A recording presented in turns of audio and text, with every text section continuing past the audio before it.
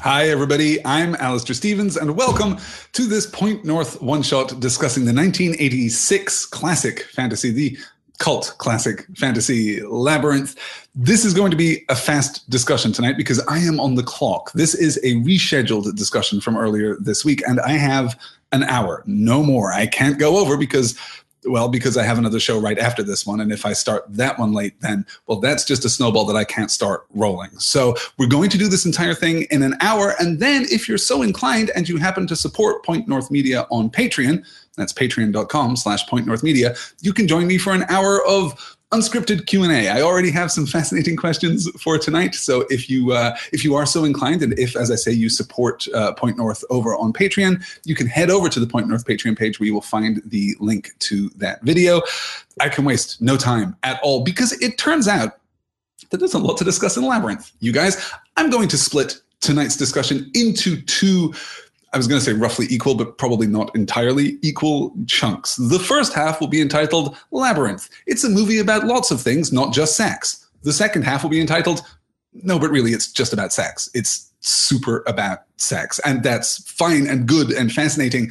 And we're going to talk about all of it. But we're going to begin by looking at all of the less explicitly sexual elements contained within Labyrinth. I think that's probably about as far as we can go. I don't want to say non-sexual or asexual elements contained within Labyrinth because, guys, there aren't many. I started making a list before sitting down to begin this live session of all of the symbols and icons and metaphors for sexuality, of sexuality contained within the film, and I gave up because it's everything. It's everything. It's every frame. It's every character. It's everything in the movie is basically connected with Sarah's budding sexuality. So we're going to talk about all of that, but I'm going to push all of that as far back into the discussion as I possibly can so that I can cover some of the other really interesting things that Labyrinth does.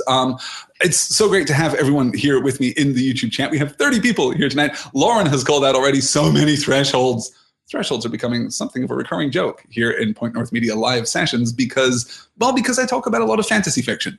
And fantasy fiction is in part predicated upon the importance of the necessity of the transformative capacity of thresholds. Liminal states, too, those moments when we're caught between two sides of a threshold.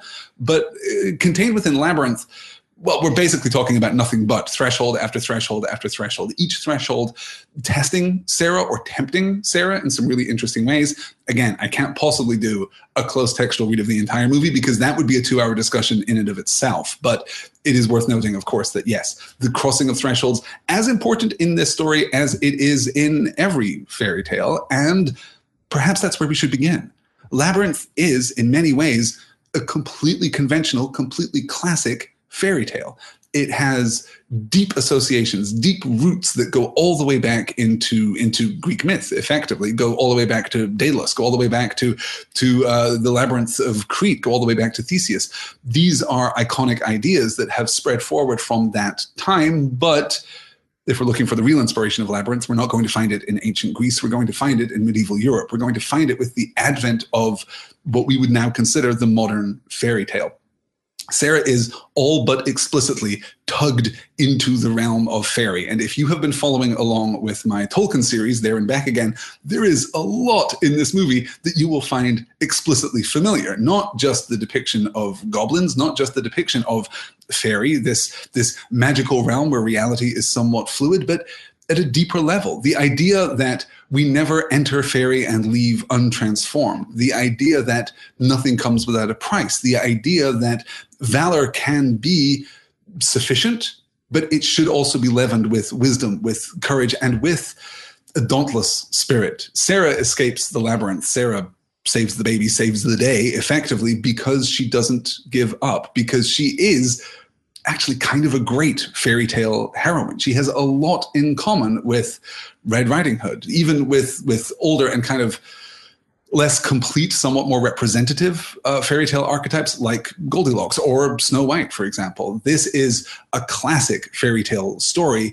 And that's evident right from the very beginning of the film, where we have this really interesting false open where Sarah is in her dress reciting the lines of this play to the owl that she sees in a park that is in the real world located in Buckinghamshire in England and is just gorgeous, just beautiful. And the artifice of that, the pretense of that, cues us immediately to look at this story in a way that we might not expect to look at a Jim Henson, executively produced or co-executively produced, co-edited by George Lucas 1986 fantasy adventure. I have talked before in the Point North one-shots about the mid-'80s fantasy Willow, which also has a powerful George Lucas connection, a much more powerful George Lucas connection than Labyrinth, actually.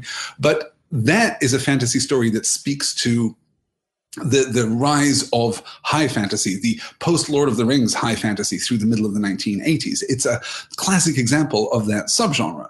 Labyrinth is not. Labyrinth doesn't speak at all to high fantasy as a concept. It is just a fairy tale. It is pure and simple. And in that sense, it is so very much older in form and in shape and in substance and in intent than a movie like Willow. It is such an odd anachronism, even for 1986, which might account for the movie's commercial failure. It has an estimated budget of $25 million. The initial box office run grossed $12.9 million. And even in the 80s, a movie losing money was very rare. It was a critical disaster. It was certainly a commercial disaster. It sent Jim Henson into the worst depression of his entire career. And this movie is the reason that he didn't direct any more movies until he finally died in 1990. This was it for him. This was his shot. And we must remember coming into this that Henson had already established himself as a director, as a creator of wonderful puppets, of course, as a worker of frankly incalculable magic.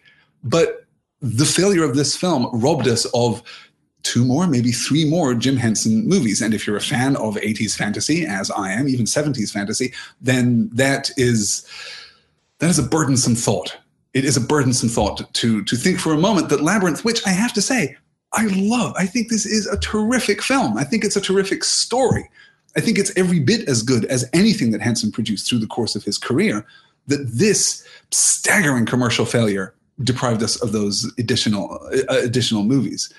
Labyrinth has, of course, been reappraised in the years since 1986. It has become, I think it's fair to say, a legitimate classic. It is one of those rare movies which didn't find its audience at all when it was first released and then slipped into cult classic status. I remember VHS tapes of Labyrinth being passed around my middle school in the very late 1980s and early 1990s. I remember that vividly. I remember this being almost contraband. This was something that you simply had to see. This was a forbidden text. This was an apocryphal text that you simply had to see.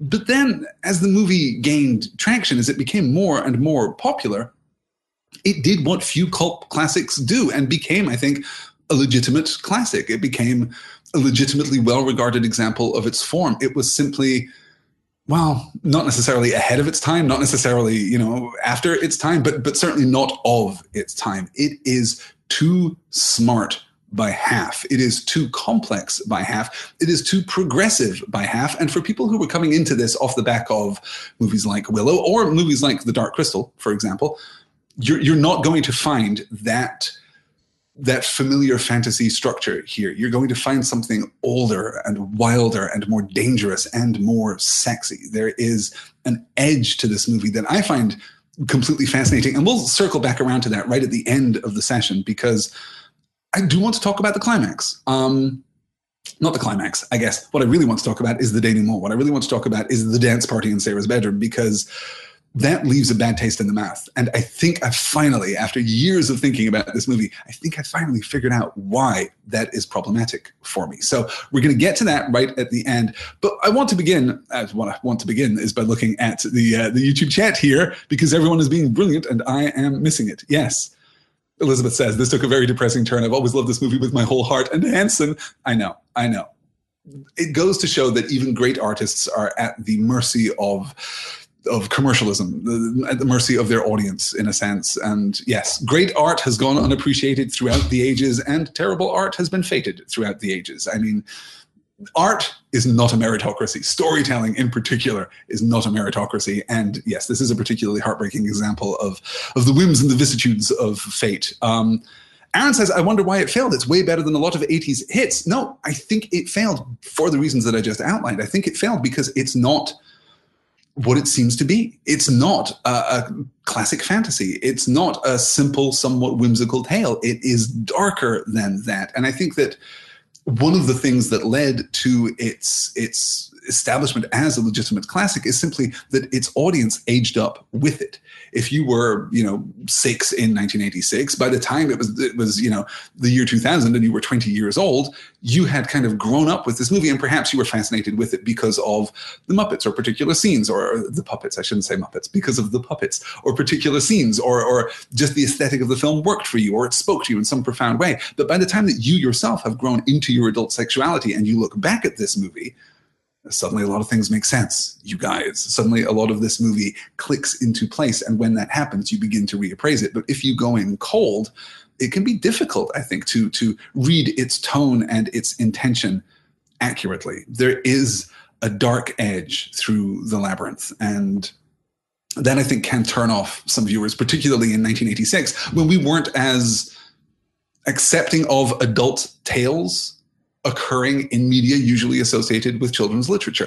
Now, in part because of the YA boom, and in part simply because media has become so much more fragmented in every possible way, in every possible form, we're now accustomed to the idea that Adventure Time, for example, which looks like a cartoon series for 4-year-olds, Adventure Time can tell real sophisticated stories. It can bridge a gap between its adult audience and its juvenile audience. I think that was not so common in 1986. I think that kids' movies, if you think about the Disney movies that came out through the 80s, they were very juvenile indeed. It wasn't until the mid to late 90s that we got into the Disney Renaissance, and they actually started folding in real sophisticated storytelling into what had become a fairly well-established and rote pattern at that point. So, Aaron, I think it didn't find its audience. I think it left its audience behind, but that is what has carried it on from this initial failure. Yeah. Lauren says that movie, Labyrinth, I think we're talking about The Dark Crystal. That movie, Labyrinth, and The Little Mermaid were the movies I watched over and over again as a child. I was 5 when Mermaid came out. Yes. I think that's true of a lot of people. I could definitely talk about The Dark Crystal at some point. That's a much more classic fantasy story. But even then, it isn't without its complexity. It isn't without its subtlety and its interest. Yeah. Yeah. Aaron says the dance party is the hero's journey ending and the hero going, screw it, I had more fun in Fairy. That is one possible reading, which is really disturbing, if that's true. We'll get to all of that, I promise. Yes.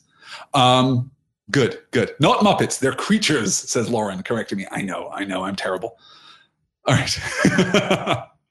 Okay, so let's get into it. And I want to begin by talking, I guess, a little bit about the fairy tale origins of this story. And I want to talk in part, for those of you who have been coming with me on the journey through Tolkien's Middle-earth, In There and Back Again, about the goblins in this movie and what we mean by the Goblin King. Because in modern fantasy, we've done what we do. We have compartmentalized, we have categorized, we have engaged with modern fantasy in a way that the medievalists who created this kind of storytelling would have appreciated wildly. The greatest kind of creative medieval impulse was the impulse to categorize. It was to seek to understand by drawing lines of differentiation. That was true in the natural world. It was true cosmologically, theologically, philosophically. It was true in every area of endeavor and expertise at that time. We've now done that to fantasy, and any nerd who's read a D&D source book can tell you what goblins are. We can tell you that they have these particular physical characteristics, these particular emotional characteristics, that they're generally aligned with the side of evil, and so on and so on and so on and so on. But that's not always the case. That hasn't always been true. The word fairy is attested in the English language from the early 14th century, from around 1300. Fairy enters the English language from the Old French word fairy, meaning the land of fairies. So, a certain amount of literalism when we borrowed from the French back in the 14th century. So fairy as both the capital F fairy, the place, the realm, the supernatural realm, and fairies as in little mischievous creatures, that's existed in English from the 14th century. Goblin entered the English language at about the same time, a little later, but about the same time. It also came from the Old French, but one of the primary meanings of goblin is simply an ugly fairy. The goblins, as we see them in Labyrinth, are fairies. They are not the diminutive Tinkerbell style fairies that we meet right at the beginning of the film before Sarah even enters the labyrinth proper, though she is still crucially in Jareth's realm. Hey, threshold after threshold after threshold. Those Tinkerbell fairies, I genuinely believe, are included in the movie as a nod to that idea. The diminution of fairies in the Victorian era is one of the most interesting things that has happened to fairy stories since their original inception. We have taken what we might think of now in our D&D literate, Tolkien literate age as elves. We have taken those characters and shrunk them and made them harmless and made them tiny and made them the worst possible sin imaginable for creatures of this sort. We have made them cute. And this movie acknowledges that explicitly by having this Tinkerbell fairy right at the beginning, and of course, having the Tinkerbell fairy bite Sarah. Nothing that we expect is true within the labyrinth. And that isn't just textual, but metatextual. This isn't just a lesson for Sarah. Hey, Sarah, fairies are usually super cute, but this one bit you. This is a lesson to us, the audience. This is an example of this text teaching us how to read it, which is something that I've returned to, I think, in every one of the Point North one-shots so far. Texts teach you how to interpret them. And this is Labyrinth setting out its stall. This is Labyrinth telling you, no, there are little fairies, but they're not what you think. So maybe the other creatures aren't quite what you think either.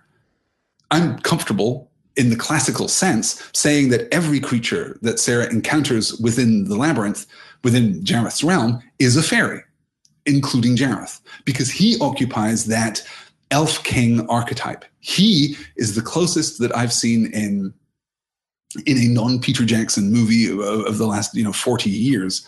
He is the closest to the original conception of elves and fairies. That is what an elf was. That is what a fairy was. If you go back and you read, the Green Knight, if you go back and you read, the original, the oldest, the most dangerous kinds of fairy tales, he's what they're talking about. David Bowie almost specifically, almost literally could be what they're talking about, because these elves inhabit their realm and sometimes transgress into the mortal realm, and they do it with a swagger, and they do it with sex appeal, and they do it with danger.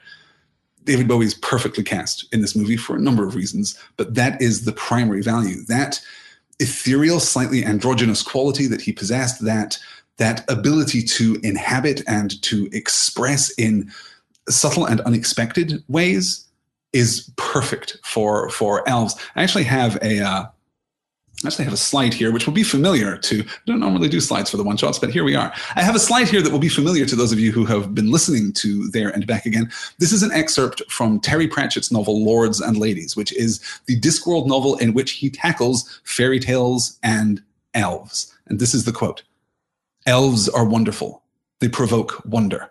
Elves are marvelous. They cause marvels. Elves are fantastic. They create fantasies. Elves are glamorous. They project glamour. Elves are enchanting. They weave enchantment. Elves are terrific. They beget terror." The thing about words is that meanings can twist just like a snake. And if you want to find snakes, look for them behind words that have changed their meaning. No one ever said elves are nice. Elves are bad. And this idea of enchantment, of fantasy, of terror and the terrific, this idea of glamour and marvel and wonder, this is absolutely encoded in Jareth throughout the run of this movie. He is seductive and mesmerizing and still always impossibly dangerous. And that's exactly as he should be. All right, I'm going to take a pause here to look at the YouTube chat. Everyone should read, says Sarah Thomas, Catherine M. Briggs' Encyclopedia of Fairies. She's a contemporary of Tolkien and just brilliant. That she absolutely is. I don't actually have a copy of that book, but I have read that book several times over. Catherine M. Briggs, the Encyclopedia of Fairies. Like Sarah, I can't recommend that highly enough. Yes. Gregory's asking where the elves are bad quote from. That is from Lords and Ladies by Terry Pratchett. It's one of his Discworld novels. It is a genuinely excellent, it's a genuinely excellent story, of course, because all of Terry Pratchett's stories were generally excellent. But it is also a really interesting perspective on fairy tale stories, on elves in particular, and on the way in which elves have been normalized, fairies have been normalized, in exactly that tradition that I was just describing, this Victorian tradition of diminution. We take these dangerous, sexy, terrifying creatures, and we turn them eventually into Tinkerbell, who, perhaps has inherited some traits from that root inspiration, but is safe and is harmless and so on and so forth. So that's exactly what he's talking about. That's what he's talking about in this excerpt when he's talking about words changing their meaning. That's part of this idea that myths can be normalized. And in the normalization, they become less apparently dangerous and so much more dangerous in practice. Yeah. Let me see. Yes, Lauren's quoting here, Bowie saying that he saw Jareth as something like a washed up rock star. I mean, not dissimilar, yes. Oh, yes, and she's saying there's actually a weird sense where Jareth is the next incarnation. Ziggy Stardust, Aladdin Sane, Jareth. Yes, no, I think that's entirely true. You could do, I'm never going to, someone more skilled and more literate in the genre could do this far better than I, but you could actually do a close textual reading of David Bowie's career. You could actually look at these incarnations, these stories that he tells, and treat them like revisions to a manuscript. I think that you really could track the evolution of his personae, I guess, these multiple versions of himself, and do a close textual reading there. I think that would be really interesting. Yeah, as I said, I'm not the person for the job, but yes. Yes, I know. I'm saying Sarah a lot, and there are a lot of Sarahs in the chat, of course. I do apologize for that, particularly because, as Other Blue Girl says, head trip hearing my name so much, I forgot that was Jennifer Connelly's character name. I forgot too, sitting down to watch the movie this week. I was just thinking of her as Jennifer Connelly, who was, by the way, when she shot this movie, 15 years old, and gives just an exceptional performance. And there are moments when she is stilted and it's deliberate. For example, the opening of the movie. And there are moments when she is stilted and it's perhaps less deliberate, but she manages to communicate a beautiful depth of feeling. She manages to communicate an absolute presence in the action, and clearly does so much better with the creatures throughout the movie than David Bowie does. David Bowie has a hard time dealing with the creatures throughout, the puppets throughout. He has said before, had said many times prior to his death, that shooting this movie was difficult for him because here this creature was in front of him, but the voice wasn't coming from this creature. It was coming from, some voice actor who was sitting just off the set, or it was coming from behind him, or it was coming from an earpiece, or there was a disassociation for him between his presence in this world and the reality of making this film. So I think that she does a really, really good job. Yeah. Okay. All right. Excellent. Let's move on then. Victoria said, just watched The Dark Crystal for the first time this last winter. Weird movie, but I liked it. That's a pretty fair summation, actually. Yes. Other Blue Girl also says, Dark Crystal was so strange. I didn't like it when I first watched it as a teen. I might have to rewatch with a different perspective. Yeah, you may still hate it. Dark Crystal is a divisive movie. I think that's fair to say. Okay. Let me see here. Aaron says we should have a nice discussion about David Bowie's. Aaron says that we should have a nice discussion about David Bowie's personas while discussing later parts of American Gods. Yes, certainly a crossover there. The idea of being. Well, I don't want to get into spoilers for American Gods. Now is not the time perhaps for that. But Aaron, yes, put a pin in that. We'll come back to it. Yes, good. All right. Excellent. And no one so far has mentioned Twin Peaks Fire Walk with Me, in which David Bowie is even more otherworldly and weird in that movie. Oh, even as I say that, Gene shouts out, but no, seriously, his role in the Twin Peaks universe fits. It super does. It super does. All right. So I wanted to talk a little about labyrinths, really, and about the mythic and symbolic importance of labyrinths, whether we're talking about literal labyrinths. As I said, we can go back to Daedalus's labyrinth on Crete, or less literal, but still labyrinthine circumstances and settings. Anytime a character gets lost in the forest, for example, we can look at that as a kind of metaphorical labyrinth. The idea of establishing a spatial environment in which one's present location is somehow undetermined, is somehow not just undetermined perhaps, but even indeterminate. The idea that the landscape can change fluidly around you, whether you are in Mirkwood with Bilbo and company, or you are in the Labyrinth with Sarah. The idea that the world around us is fluid is one of the core ideas that we see again and again in fairy tales, particularly those stories of mortal beings who trespass into the realm of fairy.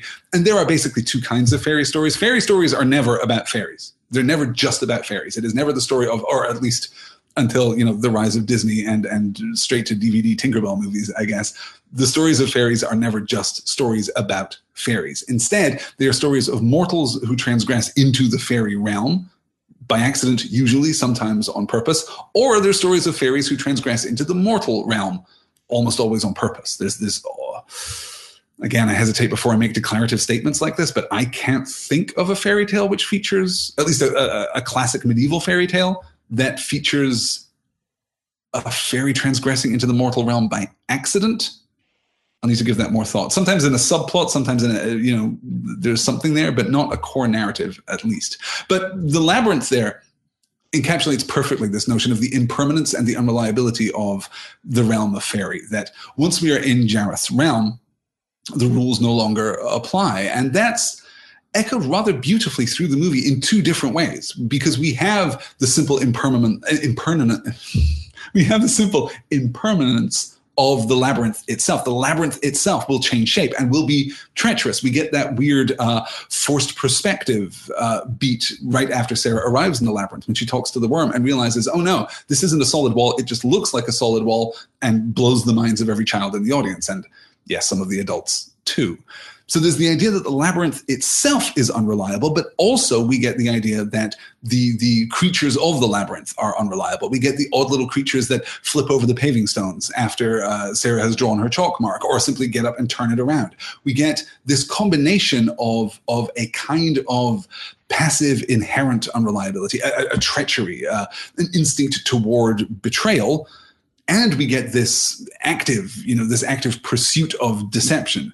Sometimes that seems inadvertent, like the weird creature coming up the stairs, flipping over the flagstone and going back down again. It's not necessarily clear that he is trying to foil Sarah's plan to keep track of her path. But the second time we see that happen, when the stone gets shifted through 90 degrees, that does seem intentional. So there are a couple of different ways that we can see fairy here pushing back against Sarah's fundamental alien nature. She doesn't belong here. And Toby doesn't belong here either, which does lead to some interesting thoughts as we get toward the what I guess we might call the Escher sequence right at the end of the movie. Toby is going to be turned into a goblin. He is going to be rendered native here, and that is not a simple physical transformation. That is not even a transformation of personality or emotion. This is a fundamental transformation of what Toby is, because we are transplanting him from the mundane realm into the supernatural realm. That's about as full a transformation as you can possibly imagine. So Sarah's alien nature here in the labyrinth is vital to understanding her path through it, though also, interestingly, vital to understanding her triumph over it. Because the creatures who inhabit the labyrinth seem to be somewhat more bound by the rules of the labyrinth. They are more literal. They are less intelligent than Sarah is. We get great examples of this as Sarah solves the door riddle, for example, and does so beautifully. That is a great heroine moment. She is up there, Elizabeth and Sarah are right here in the YouTube chat tonight, and I would be really interested to know where you guys would put Sarah from Labyrinth in the Disney Princess Deathmatch stakes. Is she up there? Does she work for you as a heroine? I'd be interested to know. Type in your answers and I'll read them out, I guess, because this isn't quite as interactive as it should be. You guys, they're actually in the other room. They could just come in here and tell me, but they're not going to do that. They're going to type in the YouTube chat because, hey, professional podcasters. Okay, so we talked about the labyrinth. We talked about thresholds. We talked about, or rather we didn't talk about, but we are about to talk about the gift of the crystal ball. The gift of the crystal ball is a really interesting one. This is right at the beginning of the film. The gift of the crystal ball is not for a girl who takes care of a screaming baby.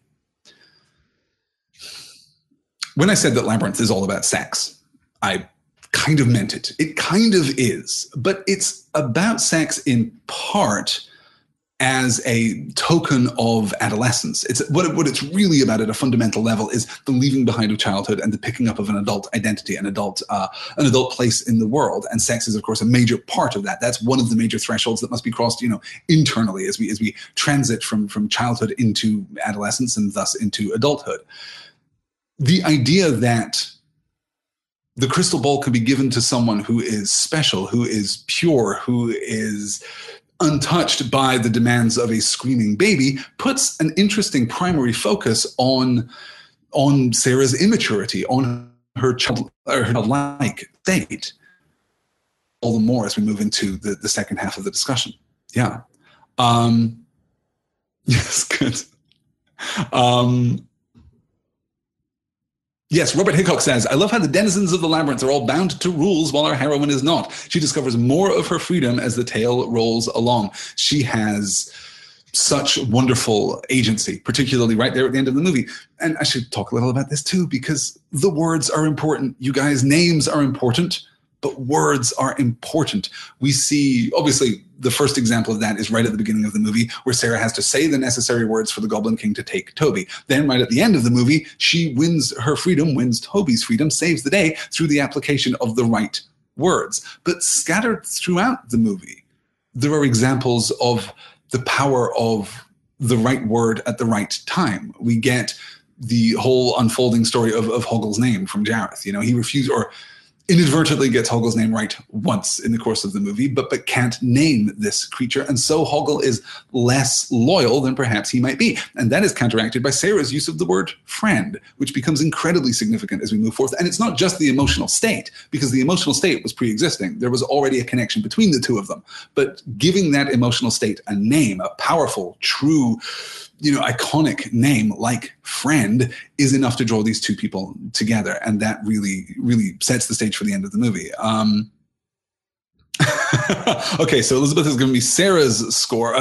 This is for Sarah's autonomy. Okay, so if you guys haven't listened to Disney Princess Deathmatch, you should. It's super fun. It's really fantastic. You can find that at commonroomradio.com.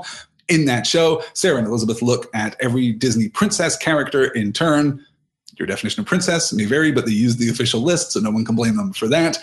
They gauge these heroines according to a number of criteria. Here they are. For autonomy, Sarah gets 5. For attitude, she gets 4. She doesn't score for aria because she doesn't sing in the course of the movie, which is unfortunate. Animal companions, she gets a 6 out of 5, astonishingly. For attire, she gets a 5 out of 5. And for her survival stakes in the zombie apocalypse, she gets a 4 out of 5. Now, correct me if I'm wrong, but that probably puts her in the top 3, you guys, maybe top 5. For Disney Princess Deathmatch, I'm inclined to agree. I think Sarah's an excellent, excellent heroine. Yes. Good. All right.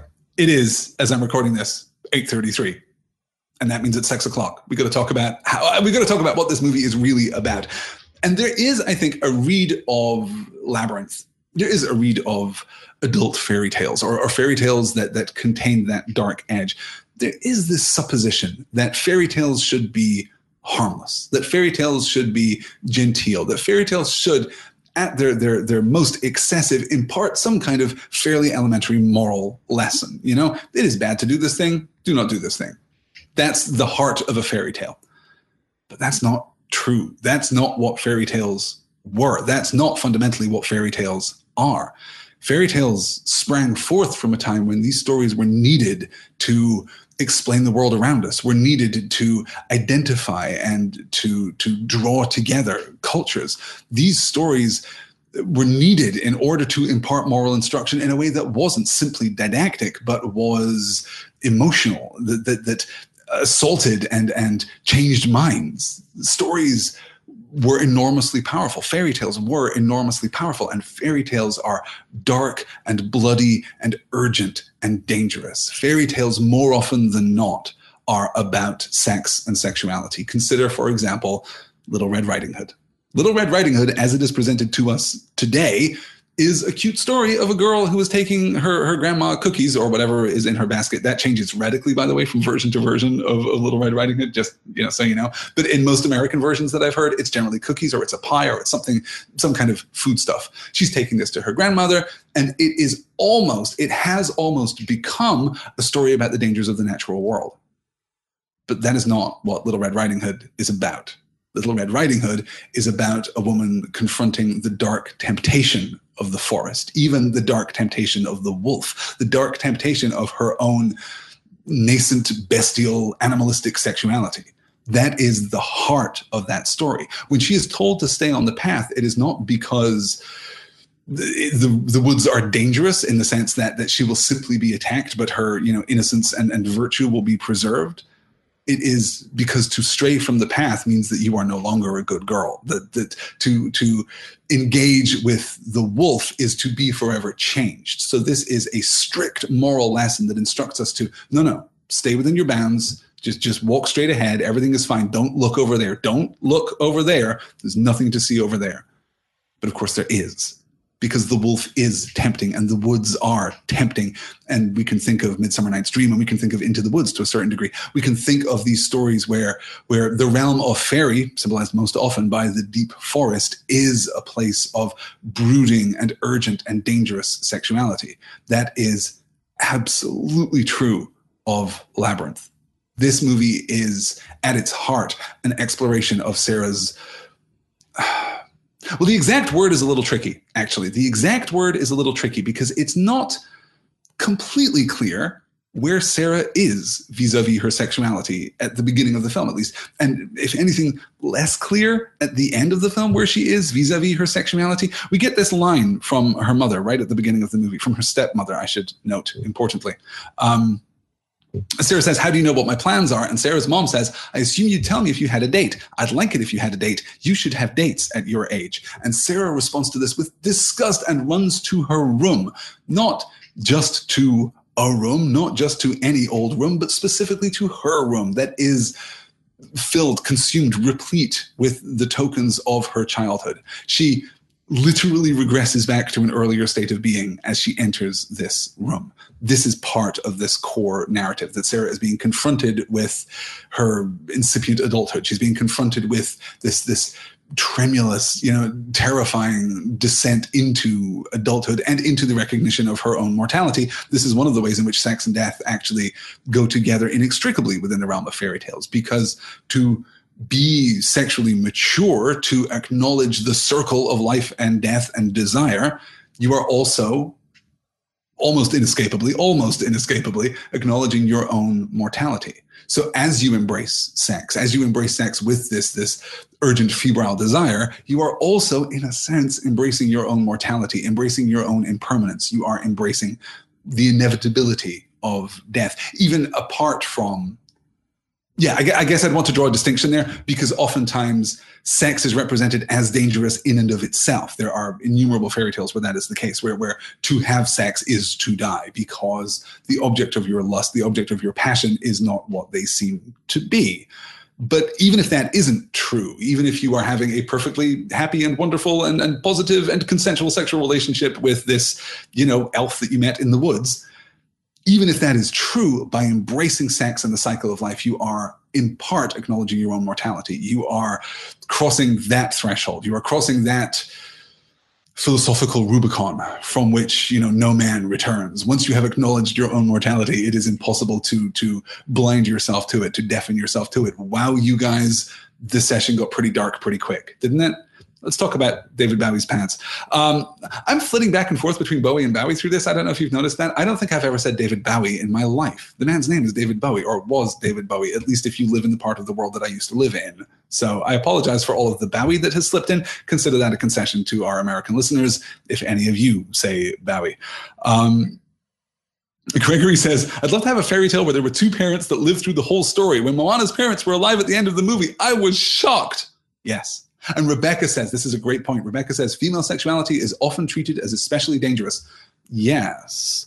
One of the reasons that fairy tales are more likely to have heroines than heroes is that fairy tales are oftentimes predicated upon that kind of moral instruction. Good girls don't. Here's how to be a good girl. Stay on the path. Don't look at the wolf. Here's how to be a good girl. Be sensitive enough that you can detect a pea through 20 mattresses. Here's how to be a good girl. Kiss the frog. Transform him back into a prince.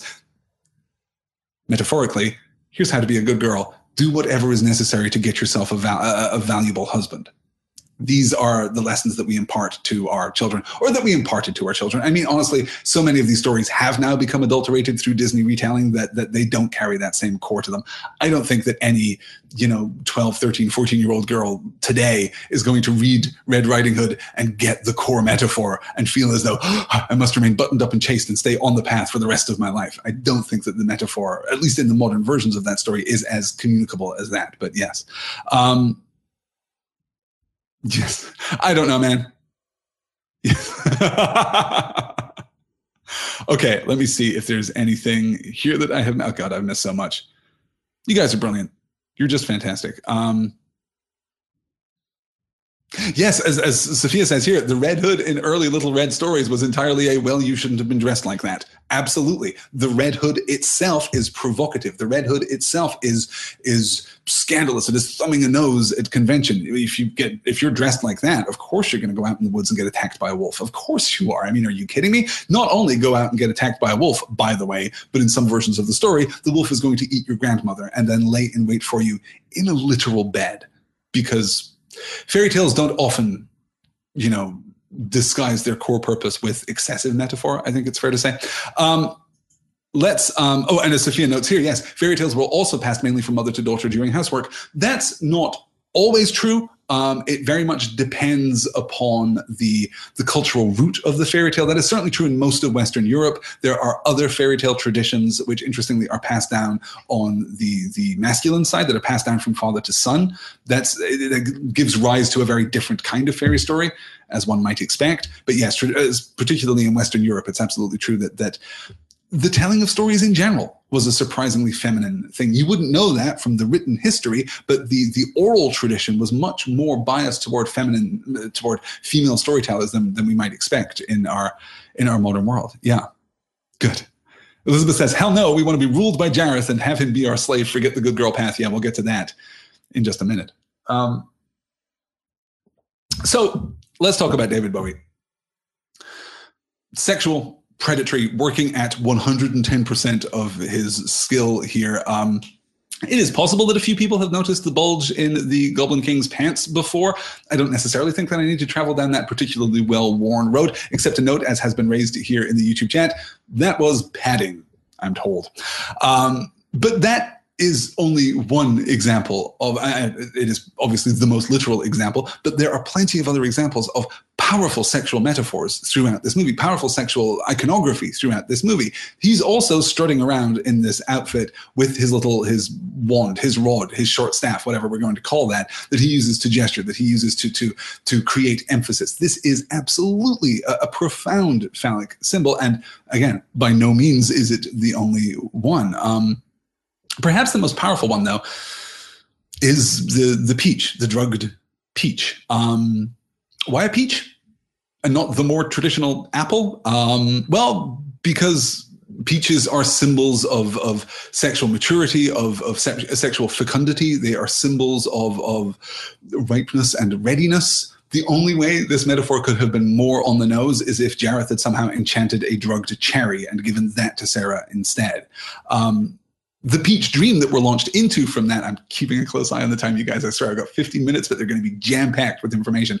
The peach dream is fascinating because on the one hand, it is genuinely beautiful. On the one, I know many, many people who love the peach dream ballroom sequence because it's just beautiful. It's just stunning. And it's kind of fairy tale in the Disney sense. We're kind of breaking from this older tradition of blood and fury and sex to a much more refined, much more Beauty and the Beast kind of fairy tale tradition. Though, again, when I say Beauty and the Beast, I mean the Disney version, because the original Beauty and the Beast, as you might expect, given the content of the last 45 minutes of the session, had a very different intent behind it. A genuinely terrible intent behind it, you guys. A genuinely terrible intent. So the idea of the peach dream sequence is actually really rather beautiful, but then you start to notice things, and it's not just David Bowie hitting on a 15-year-old girl, though when you know that those things are true, it does become slightly uncomfortable.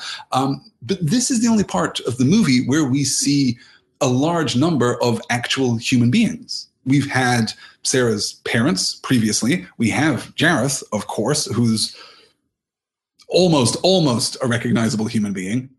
But here we have mature men and women in sexy outfits and amazing masks. We have this air of bacchanalian excess. So it feels all at once romantic, but also undeniably sensual, if not outright sexual. There's a version of the scene. It may be the case that but for some discreet and creative camera work, that this is basically a scene from Eyes Wide Shut, that this is a very different kind of orgiastic celebration. That would not be inappropriate metaphorically or literally in the context of this story. This is Sarah's inner life given voice through the application of, drug peach. She is here seeing something that is, on the one hand, the fantasy, on the one hand, the Disney fantasy of what it is like to go to a ball and have a handsome man be interested in you. But on the other is edgier, is more urgent, is in the blood and in the bone and throughout the body. That there is something sexier about that. And that is fascinating. And what an accomplishment to do that in a movie like this. What an accomplishment to have this incredible exploration into peculiarly feminine adolescent sexuality and wrap it up in what is an action adventure movie. What is a fairly straightforward plot. It works really rather beautifully there. It's worth noting, too, that these symbols, and I'm going to get to Jareth in just a moment and the conclusion, but these symbols of adolescence are not all symbols of sexuality, though some of them kind of exist across two different spaces. Certainly her will is tested, her goodness is tested, her virtue is tested throughout her trip through the labyrinth. And then we get to something like, the Well of Hands, for example, this groping, expressive well of hands, which she plummets down, where the hands themselves adopt the form of faces and communicate with her, because sometimes hands can be more expressive than other body parts. Sometimes that desire to touch and be touched can be more communicative, particularly when you are 15 years old. Then, though, we get to the Bog of Eternal Stench, which is kind of used as a pretty good joke, I think, in the first instance, and then manifests itself later in the movie. And this is, for me, perhaps the most never-ending story part of Labyrinth. It's a really interesting idea. It's primal in the way that the best fairy tale ideas are. It's kind of elemental in that sense. And it reflects metaphorically, I think, two things. The first is simply the inevitable betrayal of the body as we approach adolescence. For your childhood, throughout your childhood, your body is a fairly reliable thing. Yes, it's changing rapidly and you're going to trip over your own feet, but, more or less, you know what it is and what it can do, and then you hit puberty. And all at once, your body betrays you. All at once, there is this fear that your body is wrong and will never be right. And of course, that is associated with smells. That is associated with the musk of adulthood coming upon you. This is an important threshold idea in and of itself. At exactly the same time, the Bog of Eternal Stench works a little differently because it carries with it the idea, I think, the implicit idea, thankfully, that once you get dirty, you can never get clean. That once the good girl strays from the path, she can never get back to it. Once you are tainted forever. And because it is stench, because it is foul, that miasma is going to be carried with you through your entire life. That there is, even in this movie, which is more progressive with its sexual politics than we might expect, there is, even at the heart of this story, a kind of reactionary moral impulse, which is, of course, appropriate because this would have been enfolded into the stories which Sarah had read, which would have led to, okay, I'm kind of begging the question there, aren't I? Is the labyrinth literally real? Is the labyrinth a creation of Sarah's imagination? There's really only one definitive piece of evidence that I can think of that suggests that the labyrinth is in any way actually real, or is at least possessed of an identity, a reality outside of Sarah. And that is simply that she doesn't know the word oubliette. That word is used to describe the place where she ends up, but she doesn't know it.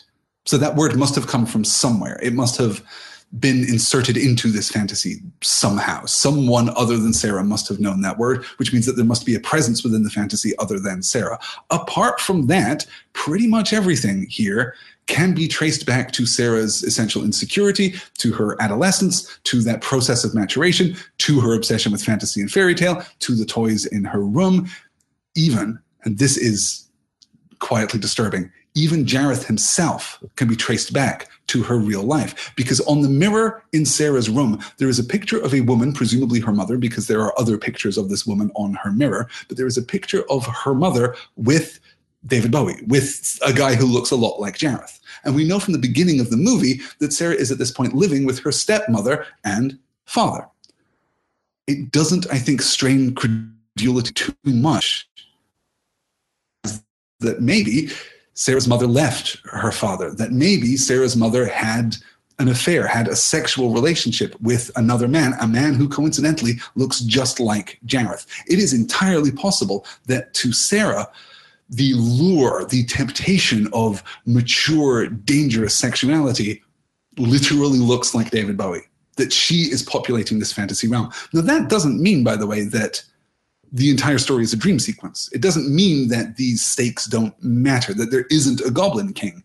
It is possible that we can inhabit a space where both of these things are true, where there is a Goblin King. He looks like this because Sarah expects him to look like this. There are, not common, but there are traditions in fairy tales of that kind of inherently metatextual relationship, that kind of reciprocal relationship in a way. So that could work out too. It is possible that these characters within the labyrinth look the way that they look because Sarah expects them to look that way. It is possible too that she is creating this entire thing out of whole cloth. It is possible too that this is a terrible nightmare and that it would have been fine anyway, which is going to take us to the epilogue. It's going to take us to the denouement. We'll get to that in just a few minutes. Because, of course, in the few minutes that I have left, I absolutely have to talk about the final climax. I have to talk about the shift that happens in this movie, you guys. And it is a shift that is so predicated upon David Bowie's charisma and his presence that it's honestly, I think, a little difficult to notice every time you watch the movie. This is very simply a movie about the baby. The stakes of this conflict are baby Toby, and that's it. Right up until the climax. I mean, arguably, the drug peach kind of, skews the path of the plot a little, but right at the end of the movie, we get this odd transition into an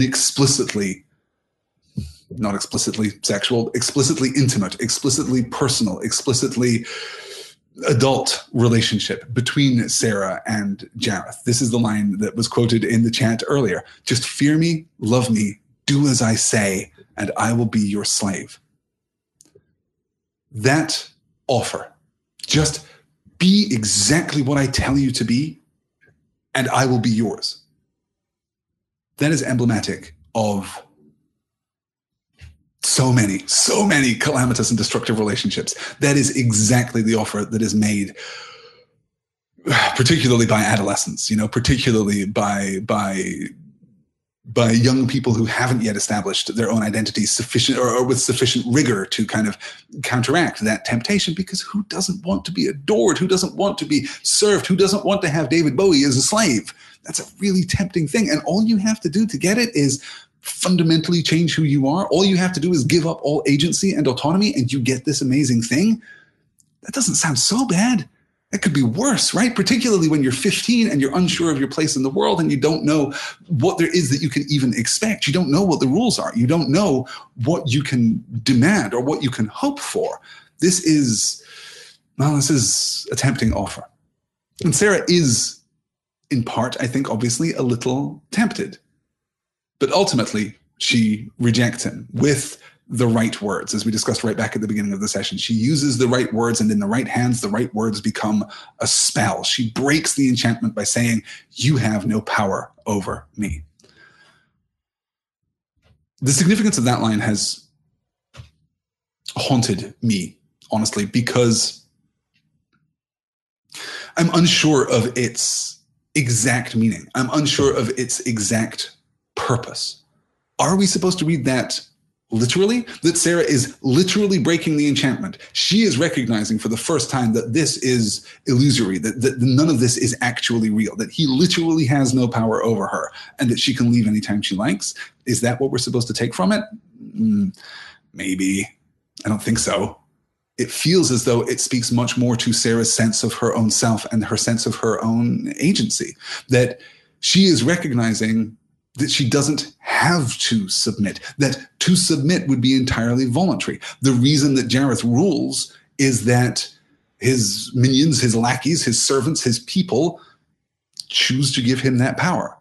That any taking of power, the forcible co-opting of power is necessarily dependent upon the willingness of the submissive, that power cannot be taken in that sense, it can only be yielded. And Sarah in this moment exhibits exactly the maturity that we've seen from her through the rest of the movie. Okay, not the entirety of the rest of the movie. It's not fair, haunts me as I watch this movie. It is like nails down a chalkboard for me, but that's fine. It's also appropriately adolescent, so whatever, I'm good with that. But this moment where she realizes her power is arguably the most mature moment in the film. Here, she takes her own agency, she shatters the spell, she saves the day, and everything is great.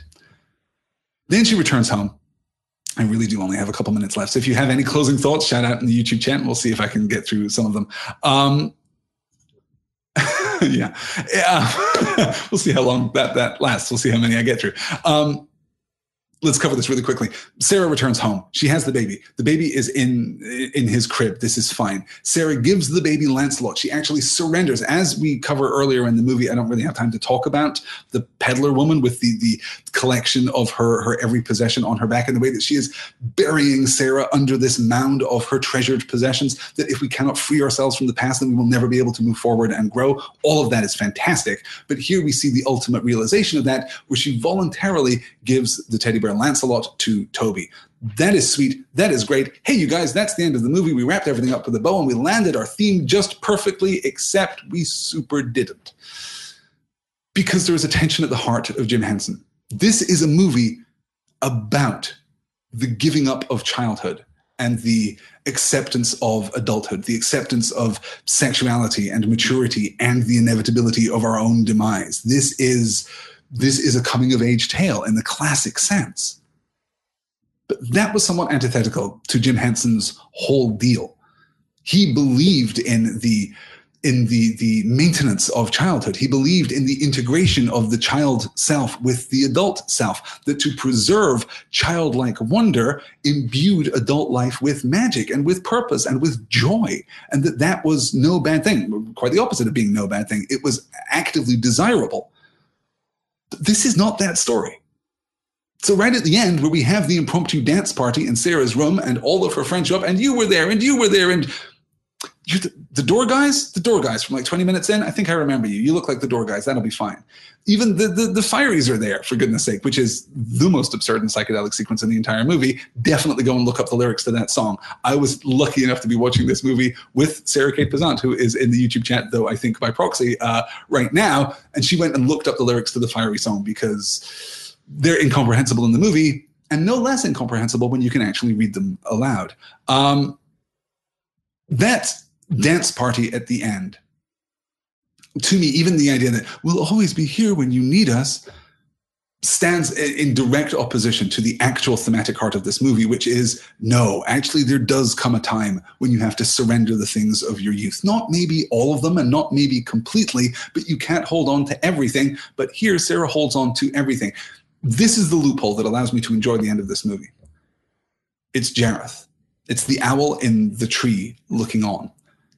It is entirely possible that the dance party scene right at the end of the movie is a step backward, that it is a regression for Sarah, that having just asserted her authority and her agency and her maturity and God knows her femininity, having asserted these things in a remarkably adult fashion, she then retreats again. She takes that step back into childhood. She is woman enough to give Lancelot to Toby, but she is girl enough that she still wants the rest of her toys, and she still wants this fantasy element here. And I don't necessarily have a problem with that, as indicated by Jareth sitting outside the window watching her, and the sense of doom that carries with it. The sense that, okay, this is fine for now, but real talk, this is not going to last. That does, I think, speak to the inherent confusion of adolescence. I think it speaks to the idea that we do not progress from childhood to maturity on this smooth gradient where each day we are 2.7% more adult than we were the day before. That graph, if there even is such a graph, is jagged and full of regression, full of collapse and sudden ascent. It is not a smooth road for most of us. I don't think that that's intentional.